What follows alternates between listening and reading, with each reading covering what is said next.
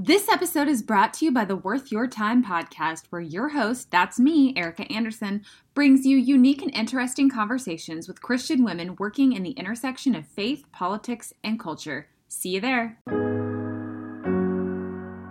This is Troy and Joel, and you are listening to Revive Thoughts.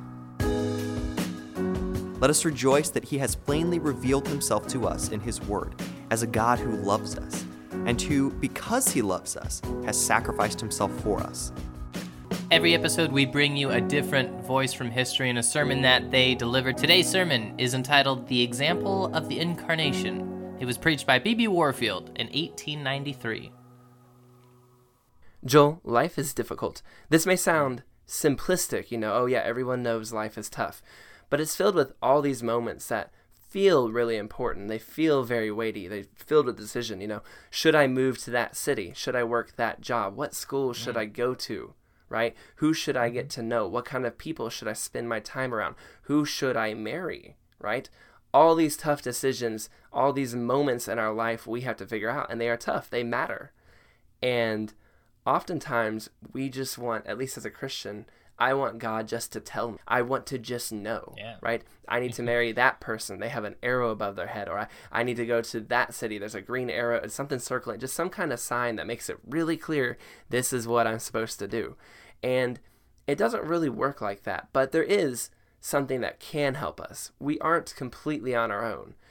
And that is that God left us as example, a blueprint of how to live our lives. And we can see that in Jesus Christ. That's right. Today's sermon is called The Example of Christ, and it was preached by Benjamin Breckinridge Warfield. He went by B.B. Warfield. If you see a book from his, it'll be authored by B.B. Warfield. He was born in 1851, so think late 1800s, going into the early 1900s, towards the end of his life here. But he was a professor at Princeton. His nickname was the Lion of Princeton because he was a professor there for most of his life. A great quote that I feel like really kind of summarizes his views, his worldview. He says, "The Bible is the word of God in such a way that when the Bible speaks, God speaks." Now, he wasn't the first proponent of biblical inerrancy, the idea that the Bible is the word of God and what it says is absolutely true, but he was one of the most important, especially of that time and that era. This was a time when theological liberalism was growing and becoming very strong. This idea that God and the church needed to change to match the times. Warfield took people back to traditional Christianity. This was a wild era too. Historically, we were full swing in the Industrial Revolution. Things were leading up to World War I. We had colonialism still going around the world. We had this technology breaking down walls left and right. There were people like Nietzsche who were popular in philosophical circles, and there were anarchists and socialists. Presidents were being assassinated. Countries were going and coming. These Marxists were starting to gain power. And in the middle of all this, the church was going through holiness movements. The charismatic movements were in full swing. And in the middle of all that, that's when B.B. Warfield kind of steps in. Yeah, it's easy to kind of look around us in today's day and age and think how fast things are changing today, but it's really not that bad compared to this era in history. Things were moving, all types of the world was changing. Religion was changing, and B.B. Warfield standing in the middle in this, and he's standing his ground. He's holding fast to this idea that the Bible is perfect, and that was a bold move in that time. And he didn't just declare that, but he excelled in it. He wrote a lot of books on it. He debated. He was known as a fantastic debater. He kind of helped safeguard Christianity through this era, through this time in history. His personal life is much more tragic. He was born in 1851 in Kentucky. His dad would actually be a Union soldier in the Civil War, and he grew up quite wealthy. He had a great education. Everyone expected him to be a scientist. After graduating Princeton, though, with honors at the age of 19, he goes on this trip to Europe. And while he's there, his parents and his family are very excited for him. But one day they get this letter just out of the blue. And he tells them, "I'm returning to America to go be in ministry." And this shocked them. They were pretty surprised. But they were like, okay. So they set him up to go to Princeton Seminary. And they say, okay, well, you're going to go into seminary then. Let's do this. In 1879, he got married to his wife, Annie. And on their honeymoon, they went out to this mountain trip in Germany. And one of the more tragic aspects of his life is while they were on their honeymoon, they went out for a walk and they got caught in what is described as a really bad thunderstorm, essentially. And we don't quite know what happened, whether she was hit by lightning or had some type of a neurological issue, but she ends up becoming very ill and ends up in an invalid state, and B.B. Warfield would have to end up caring for her the rest of his life, and towards the end of her life, she would actually end up bedridden. B.B. Warfield, though, is completely devoted to his wife, and he doesn't let this hinder him at all. It said that he never left her. Towards the end of his life, he would never leave her for more than 2 hours alone, and he would just be devoted and take care of her. And because of this, he actually was not that active in the church, because going to church would actually take more time away than he felt it was safe to leave Annie alone for. And so he never really got off Princeton's campus. At one point towards the end of their life, he doesn't leave the college campus that he lives on and teaches at for 10 years. And that they only left that one time, which was to see if getting her off campus would help her. It did not help her, and so they didn't leave.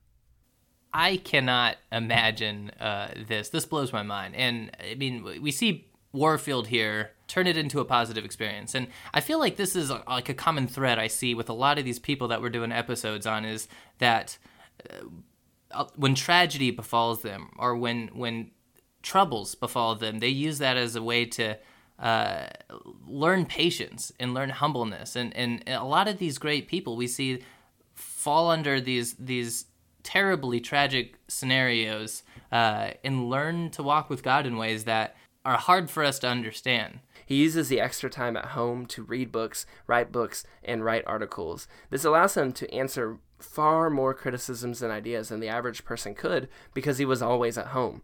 And they would say of him, he had two loves, work and his wife. And when his wife died, they were worried he was actually going to lose himself in his work. This man was sometimes known as a cold-hearted theologian to some people. He was known as a great teacher to others. He was an inspiration to fight the good fight to others. But to his wife, he was a loving husband who never ceased to care for her and be by her side. In this sermon, Warfield gives us the example of Christ. That's the title of the sermon, example of the incarnate, right? How we aren't completely lost, but we can look to the Bible. We can look to Jesus. We can look to those heroes of faith for our knowledge of how to follow God, even in those gray areas. He points out that God came as a baby and then a child and then a man. He lived his whole life here. He didn't just skip straight to the redemption, but he showed us the story of a person, and he showed us that so we can understand how to walk as a Christian, how to lead as a Christian throughout our life. And we can see an example of how to live in Warfield's life too. Warfield was a fighter for the truth in an era when people were questioning it and were giving up on it. While everything had changed around him, he stood fast on God's word. But when he was at home, he tenderly loved and he gave up everything for his wife. She was sick and frail, but he put her at the center of his life so that he could take care of her. He lived out his life, this example of a sacrificial groom who gives everything up so that he can love his bride.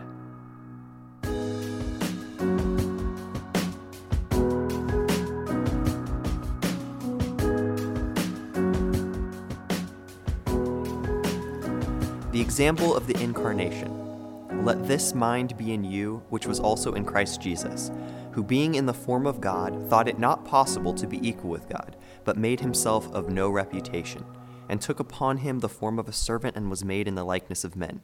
And being found in the form of a man, he humbled himself, and became obedient to death, even the death of the cross. Philippians 2, 5-8. Christ our example. After Christ our Redeemer, no words can more deeply stir the Christian heart than these. Every Christian joyfully recognizes the example of Christ as, in the admirable words of a great Scottish commentator, a body of living legislation, as law embodied and pictured in a perfect humanity. In him we find the moral ideal historically realized, and we bow before it as sublime and yearn after it with all the assembled desires of our renewed souls. How lovingly we follow in thought every footstep of the Son of Man. On the rim of the hills that shut up the emerald cup of Nazareth, on the blue marge of a Gennesaret, over the mountains of Judea, and long to walk in spirit by his side. He came to save at every age, says Irenaeus, and therefore he came as an infant, a child, a boy, a youth, and a man. And there is no age that we cannot find its example in him. We see him, the properest child that was ever given to a mother's arms. Through all the years of childhood at Nazareth, subjecting himself to his parents. We see him a youth, laboring day by day, contentedly at his father's bench, in this lower sphere too, with no other thought than to be about his father's business. We see him in his holy manhood, going, as his custom was, Sabbath by Sabbath to the synagogue. God as he was, not too good to worship with his weaker brethren. And then the horizon broadens. We see him at the banks of Jordan, because it became him to fulfill every righteousness, meekly receiving the baptism of repentance for us. We see him in the wilderness, calmly rejecting the subtlest trials of the evil one, refusing to supply his needs by a misuse of his divine power, repelling the confusion of tempting God with trusting God, declining to seek his Father's ends by any other means than his Father's. We see him among the thousands of Galilee, anointed of God with the Holy Ghost and power, going about doing good, with no pride of birth, though he was a king, with no pride of intellect, though omniscience dwelt within him, with no pride of power, although all power in heaven and earth was in his hands, or of station, though the fullness of the Godhead dwelt in him bodily, but in lowliness of mind, esteeming everyone better than himself, healing the sick, casting out devils, feeding the hungry, and everywhere breaking to men the bread of life. We see him everywhere offering to men his life for the salvation of their souls, and when at last the forces of evil gathered thick around him, walking, alike without display and dismay, the path of suffering appointed for him, and giving his life at Calvary, that through his death the world might live. Who can find in all his life a single lack, a single failure to set a perfect example? In what difficulty in life, in what trial, in what danger or uncertainty, when we turn our eyes to him, do we fail to find the example that we need? And if perchance we are, by the grace of God, enabled to walk with him but a step in the way, how our hearts burn within us with longing to always be with him, to be strengthened by the almighty power of God in the inner man, to make every footprint which he has left in the world a stepping stone to climb upward over his divine path. Do we not rightly say that next to our longing to be in Christ is our corresponding to be like Christ? That only second in our hearts to his great act of obedience into death by which he became our Savior stands his holy life in our world of sin by which he becomes our example. Of course, our text is not singular in calling us to make Christ our example. Be you imitators of me, even as I also am of Christ, is rather the whole burden of the ethical side of Paul's teaching. And in this too, he was but an imitator of Christ, who pleads with us to learn of him because he is meek and lowly in heart. The uniqueness of our present passage is that it takes us back to Christ's early life and bids us imitate him in the great act of his incarnation itself. Not, of course, as if the implication were that we were equal with Christ and needed to stoop to such service as he performed. "Why are you proud, O man?" Augustus asked pointedly. "God for you became low. You would perhaps be ashamed to imitate a lowly man, then at least imitate the lowly God. The Son of God came in the character of man and was made low. He, since he was God, became man. Do you, O man, recognize that you are man? Your entire humility is to know yourself." The very force of the appeal lies, in a word, in the infinite exaltation of Christ above us, and the mention of the Incarnation is the apostle's reminder to us of the ineffable majesty which was by nature his to whom he would raise our admiring eyes. Paul pries at our hearts here with the great lever of the deity of our exemplar. He calls us to do nothing less than to be imitators of God. What encouragement greater than this, cries Christendom, with his instinctive perception of the motive springs of the human heart. Nothing arouses a great soul to the performing of good works so much as learning that it is in this he is likened to God. And here too, Paul is but the follower of his Lord. "Be you merciful as your Father which is in heaven is merciful," are words which fell from his divine lips, altogether similar in their implication to Paul's words in the text. "Let it be this mind that is in you, which was also in Christ Jesus." It is the Spirit which animated our Lord in the act of his incarnation, which his apostle would see us imitate. He would have us, in all our acts, to be like Christ, as he showed himself to be in the innermost core of his being. When he became poor, he that was rich, that we by his poverty might be made rich. We perceive then that the exhortation of the apostle gathers force for itself from the deity of Christ, and that from the nature of the transaction by which he, being God, was brought into this sphere of dependent earthly life in which we live by nature. It is altogether natural, then, that he sharpens his appeal by reminding his readers somewhat fully who Christ was and what he did for our salvation, in order that, having the facts more vividly before their minds, they may more acutely feel the spirit by which he was animated.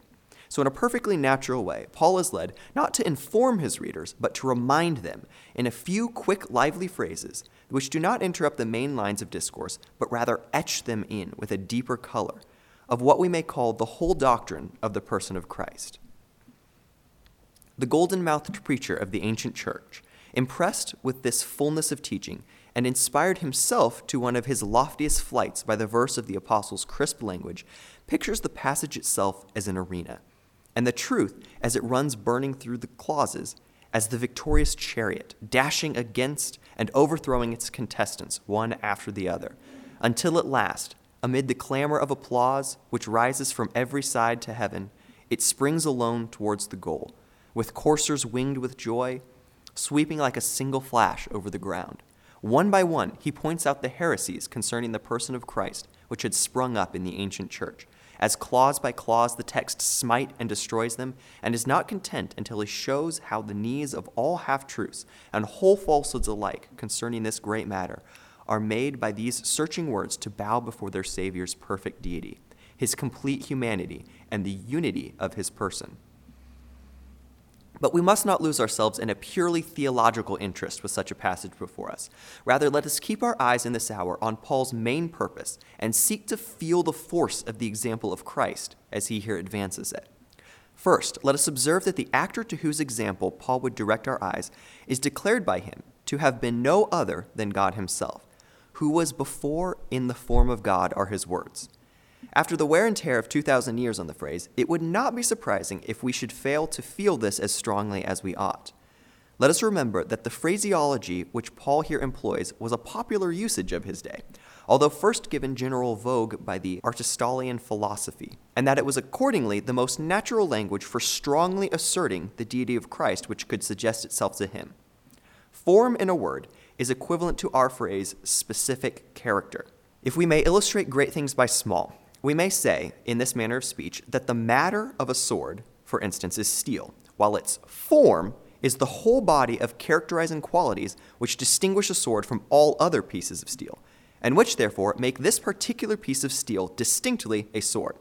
The same mode of speech is, of course, equally applicable in the spiritual sphere. The matter of an angel, again, is bare spiritual substance, while the form is the body of qualities which make this spirit specifically an angel. So too with God. The matter of God is bare spiritual substance, and the form is that body of qualities which distinguish him from all other spiritual beings, which constitute him as God, and without which he would not be God. What Paul asserts then when he says that Jesus Christ existed in the form of God is that he had all those characterizing qualities which make God God, the presence of which constitutes God, and in the absence of which God does not exist. He who is in the form of God is God. It is not without significance that, out of the possible modes of expression open to him, Paul was led to choose just this mode of asserting the deity of our Lord. His mind in this passage was not on the bare divine essence. It was upon the divine qualities of Christ. It is not the abstract conception that Christ is God that moves us to our deep admiration for his sublime act of self-sacrifice, but rather our concrete realization that he was all that God is and had all that God has, that God's omnipotence was his infinite exaltation, his unapproachable blessedness. Therefore, Paul is instinctively led to choose an expression which tells us not the bare fact that Christ was God, but that he was in the form of God. And he had in full possession all those characterizing qualities which, taken together, make God that all-holy, perfect, all-blessed being which we call God. The apostle prepares his readers for the great example by quickening their appreciation, not only of who, but of what Christ was. Let us note then, secondly, that the apostle outlines for us fully the action which this divine being performed. He took the form of a servant by coming into the likeness of men, and being found in fashion as a man, he humbled himself by becoming subject even to death, and that the death of the cross. There is no metamorphosis of substance asserted here. The form of God is not said to have been transmuted into the form of a servant, but he who was in the form of God is declared to have also taken to himself the form of a servant. Nor is there, on the other hand, any deceptive show of an unreal humiliation brought before us here. He took not the appearance, mere state and circumstances, or mere work and performance, but the actual form of a servant. All those essential qualities and attributes which belong to and constitute being a servant. The assumption involved the taking of an actual servile nature as well as a subordinate station, and a servant is at once further explained in both its mode and its effect. He took the form of a servant by coming in the likeness of men. He did not become merely a man, but by taking the form of a servant, he came into a state in which he appeared as man. And by taking the form of a servant, and thus being found in fashion as a man, he became subject to obedience, and obedience pressed so far in its humiliation that it extended even to death, and that shameful death on a cross. Words cannot adequately paint the depth of this humiliation. But this it was, the taking the form of a servant, with its resultant necessity of obedience to such a bitter end, this it was that he who was by nature in the form of God, in the full possession and use of all the divine attributes and qualities, powers, and prerogatives, was willing to do for us. Let us observe then, thirdly, that the apostle clearly announces to us the spirit in which our Lord performed this act. Although he was in the form of God, he yet did not consider his being on an equality with God a precious prize to be eagerly attained, but made no account of himself, taking the form of a servant. It was then in a spirit of pure unselfishness and self-sacrifice that he looked not on its own things, but also on the things of others, that under the force of love esteemed others more than himself. It was in this mind, or in the apostles' words, it was not considering his essential equality with God as a precious possession, that making no account of himself. It was in this mind that Christ, who was before us in the form of God, took the form of a servant. It was the state of mind that led him to so marvelous an act. No compulsion from his Father, no desire for himself, no hope of gain or fear of loss, but simple, unselfish, self-sacrificing love. Its one exhortation is, let it be this mind that is also in you. As we read through the passage, we may, by contact with the full mind and the heart of the apostle, learn much more than this. But let us not fail to grasp this, his chief message to us here, that Christ Jesus, though he was God, yet cared less for his equality with God, cared less for himself and his own things than he did for us, and therefore gave himself for us. Firmly grasping this, then, as the essential content and the special message of the passage, there are some implications that flow from it which we cannot afford to miss. And first of these is a very great and marvelous one, that we have a God who is capable of self-sacrifice for us. Although he was in the form of God, Christ did not consider his being on an equality with God so precious a possession that he could not lay it aside, but rather made no account of himself. It was our God who so loved us that he gave himself for us. Now here is a wonderful thing. Men tell us that God is, by the very necessity of his nature, incapable of passion, incapable of being moved by inducements from without, that he dwells in holy calm and unchangeable blessedness, untouched by human sufferings or sorrows forever, haunting the lucid interspace of world and world, where never creeps a cloud nor moves a wind, nor ever falls the least white star of snow, nor ever lowest rolls thunder moans, nor sound of human sorrow mounts to mar his everlasting sacred calm. Let us bless our God that this is not true. God can feel. God does love. We have spiritual warrant for believing, as it has been well phrased, that moral heroism has a place within the sphere of the divine nature. We have scriptural warrant for believing that, like the old hero of Zurich, God has reached out loving arms and gathered into his own bosom the forest of darts which otherwise had pierced ours. But is not this gross anthropomorphism? We are careless of names. It is the truth of God. And we decline to yield up the God of the Bible and the God of our hearts to any philosophical abstraction. We have and must have an ethical God, a God whom we can love and in whom we can trust. We may feel awe in the presence of the absolute, we feel awe in the presence of a storm or of the earthquake. We may feel our dependence on its presence as we feel our helplessness before the tornado or the flood. But we cannot love it, we cannot trust it. And our hearts, which are just as trustworthy a guide as our dialectics, cry out for a God whom we may love and trust. We decline once for all to subject our whole conception of God to the category of the absolute, which, as has been truly said, like Pharaoh's lean cow, devours all other attributes. Nevertheless, let us rejoice that our God has not left us by searching to find him out. Let us rejoice that he has plainly revealed himself to us in his word as a God who loves us, and who, because he loves us, has sacrificed himself for us. Let us remember that the fundamental conception of the Christian idea of God is that God is love, and the fundamental dogma of the Christian religion is that God so loved us that he gave himself for us. Accordingly, the primary presupposition of our present passage is that our God was capable of and did actually perform this amazing act of unselfish self-sacrifice for the good of man. The second inference that we should draw from our passage consists simply in following the apostle in his application of this divine example to our human life. A life of self-sacrificing unselfishness is the most divinely beautiful life that man can lead. He whom, as our master, we have engaged to obey, whom as our example we are pledged to imitate, is presented to us here in the great model of self-sacrificing unselfishness. Let this mind be in you, which was also in Christ Jesus, is the apostle's pleading. We need to note carefully, however, that it is not self-deprecation, but self-denial, or self-forgetfulness, that is here commended to us. If we would follow Christ, we must, every one of us, not in pride, but in humility, yet not in lowness, but in lowliness, not degrade ourselves, but forget ourselves, and seek every man not his own things, but those of others. Who does not see that in this organism, which we call human society, such a mode of life is the condition of all real help and health? There is no doubt another ideal of life far more grateful to our fallen human nature, an ideal based on arrogance, assumption, self-assertion, working through strife, and issuing in conquest. Conquest of a place for ourselves, a position, the admiration of men, power over men.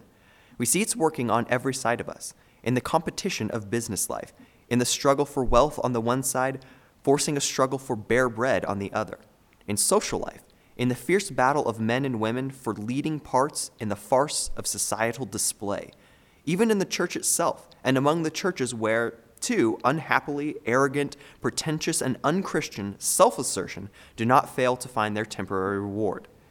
But it is clear that this is not Christ's ideal, nor is it to this that he has set us his perfect example. He made no account of himself, though he was in the form of God. He yet looked not upon his equality with God as a possession to be prized, when he could, by forgetting self, rescue those whom he was not ashamed, amid all his glory, to call his brethren. Are there any whom you and I are ashamed to call our brethren? Oh, that the divine ideal of life as service could take possession of our souls. Oh, that we could remember at all times and in all relations that the Son of Man came into the world to minister, and by his ministry has glorified all ministering forever. Oh, that we could once for all grasp the meaning of the great fact that self-forgetfulness and self-sacrifice express divine ideals of life. And so we are led to the third implication, which comes to us from the text, that it is difficult to set a limit to the self-sacrifice which the example of Christ calls upon us to be ready to undergo for the good of our brethren. It's comparatively easy to recognize that the ideal of the Christian life is self-sacrificing unselfishness, and to allow that it is required of those who seek to enter into it, to subordinate self and to seek first the kingdom of God. But is it so easy to acknowledge, even to ourselves, that this is not to be read generally, merely, but in detail, and is to be applied not only to some eminent saints, but to all who would be Christ's servants, that it is required of us, and that what is required of us is not some self-denial, but all self-sacrifice? Yet is it not to this that the example of Christ would lead us? Not, of course, to self-degradation, not to self-effacement exactly, but to complete self-rejection, entire and ungrudging self-sacrifice. Is it to be to death itself? Christ died. Are we to endure wrongs? What wrongs did he not meekly bear? Are we to surrender our clear and recognized rights? Did Christ stand upon his unquestioned right of retaining his equality with God? Are we to endure unnatural evils, permit ourselves to be driven into inappropriate situations, unresistingly sustain injuries and unjust accusations and attacks?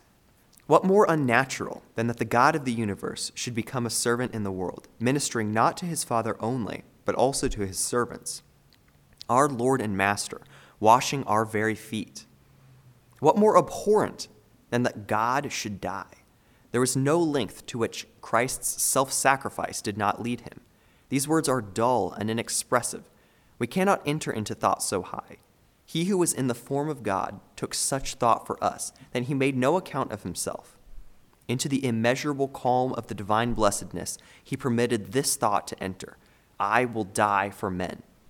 And so mighty was his love, so colossal the divine purpose to save, that he thought nothing of his divine majesty, nothing of his unsullied blessedness, nothing of his equality with God, but absorbed in us, our needs, our misery, our helplessness, he made no account of himself. If this is to be our example, what limit can we set on our self-sacrifice? Let us remember that we are no longer our own, but Christ's, bought with the price of his precious blood, and are henceforth to live, not for ourselves, but for him in his creatures, serving him in serving them. Let all thought of our dignity, our possessions, our rights perish out of sight when Christ's service calls to us. Let this mind be in us that was also in him, when he took no account of himself, but, God as he was, took the form of a servant and humbled himself, he who was Lord, to lowly obedience, even to death, and that the death of the cross. In such a mind as this, where's the end of unselfishness? Fourth, let us not, however, do the apostle the injustice of fancying that this is a morbid life to which he summons us. The self-sacrifice to which he exhorts us, unlimited as it is, going all length and starting back at nothing, is nevertheless not an unnatural life. After all, it issues not from the destruction of self, but only in the destruction of selfishness. It leads not to a Buddha-like unselfing, but to a Christ-like self-development. It would not make us into deedless dreamers, lazing out a life of self-suppression, not of selfish love, but would light the flames of love within us, by which we would literally ache for souls. The example of Christ and the exhortation of Paul found themselves upon a sense of the unspeakable value of souls. Our Lord took no account of himself, only because the value of the souls of men pressed upon his heart. And following him, we are not to consider our own things, but those of others, just because everything earthly that concerns us is as nothing compared to their eternal welfare. Our self-rejection is not for our sake, but for the sakes of others. And it is not to mere self-denial that Christ calls us, but specifically to self-sacrifice. Not to unselfing ourselves, but to unselfishing ourselves. Self-denial for its own sake is in its very nature ascetic, monkish. It concentrates our whole attention on self, self-knowledge, self-control, and can therefore eventuate in nothing other than the very height of selfishness. At best, it succeeds only in subjecting the outer self to the inner self, or the lower self to the higher self, and only the more surely falls into the trenches of self-seeking. That it partially conceals the selfishness of its goal by refining its ideal of self and excluding its grosser and more outward elements. Self-denial, then, drives to the cloister, narrows and contracts the soul, murders within us all innocent desires, dries up all the springs of sympathy, and nurses and coddles our self-importance until we grow so great in our own esteem as to be careless of the trials and sufferings, the joys and aspirations, the striving and failures and successes of our fellow man. Self-denial will make us cold, hard, unsympathetic, proud, arrogant, self-esteeming, fanatical, overbearing, cruel. It may make monks and stoics, but it cannot make Christians. It is not to this that Christ's example calls us. He did not cultivate self, even his divine self. He took no account of self. He was not led by his divine impulse out of the world, driven back to the recesses of his own soul to brood morbidly over his own needs, until to gain his own seemed worth all sacrifice to him. He was led by his love for others into the world, to forget himself in the needs of others, to sacrifice self once for all upon the altar of sympathy. Self-sacrifice brought Christ into the world, and self-sacrifice will lead us, his followers, not away from, but into the midst of men. Wherever men suffer, there will we be to comfort. Wherever men strive, there will we be to help. Wherever men fail, there will we be to uplift. Wherever men succeed, there will we be to rejoice. Self-sacrifice means not indifference to our times and our fellows. It means absorption in them. It means forgetfulness of self in others.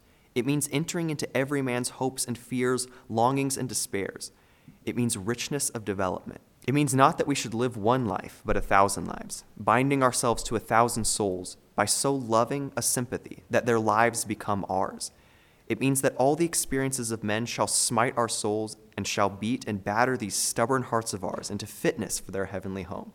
It is the path to the highest possible development, by which alone we can be truly made men.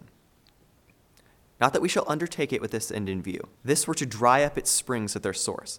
We cannot be self-consciously self-forgetful, selfishly unselfish. Only when we humbly walk this path, seeking truly in it not our own things, but those of others, we shall find the promise true, that he who loses his life shall find it.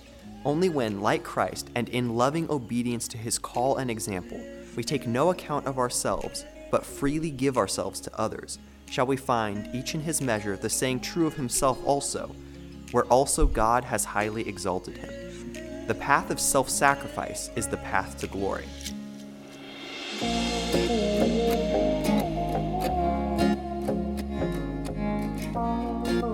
I love how passionate B.B. Warfield is about just the importance of the Bible, the inerrancy of the Bible being the Word of God.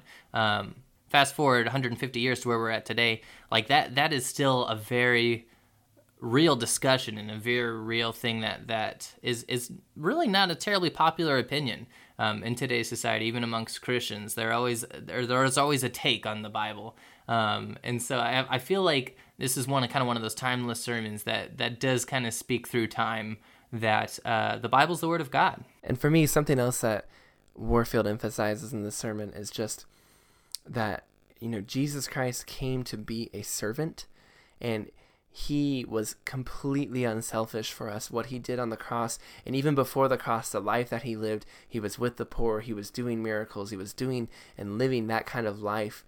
And, at the beginning of this episode, we talked about, what do we do when tough decisions come our way? And at the very least, if we're looking to Jesus Christ as our example, one of the things we can ask ourselves in those moments, okay, what do I want to do? We can just ask ourselves, well, what is the unselfish choice to make? What is the one that's going to require sacrificial love? And what is the one that's going to lead my life and give my life that model of Christ-like look to it? And I think when we look through our decisions in that prism, and less about how this will help me and more about how can I live a life that really helps others, I think our decisions become easier. Thank you for listening to Revive Thoughts. Today's sermon was narrated by Nathaniel Owen. If you enjoyed today's episode, you can read the full transcript at revivethoughts.com. Feel free to also send us an email on our website there if you have a suggestion for a future sermon for us to cover. If you enjoyed this episode, please make sure to subscribe so that you can hear all future episodes and future sermons of future preachers that we will be bringing to you. Also, share it with a friend, put it out on social media, and let others hear the stuff you've been listening to and be encouraged, hopefully, as well. And while you're on social media, feel free to give us a like on Facebook, follow us on Instagram. We have lots of great resources and information that we are putting out there for you guys to enjoy from these sermons, and lots of great quotes and stuff that you can share with others. This is Troy and Joel, and this is Revive Thoughts.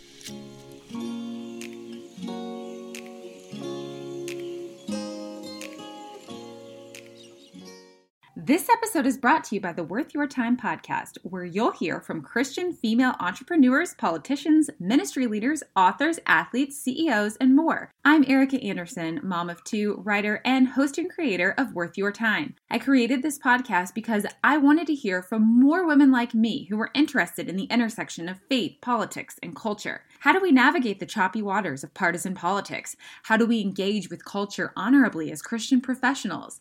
I know you don't have a lot of time, and that's why I make every second worth it on this show. You'll hear from women that aren't on every other Christian podcast, and we get really real, because I don't know how to function any other way. Episodes drop every other Tuesday. Hope to see you there.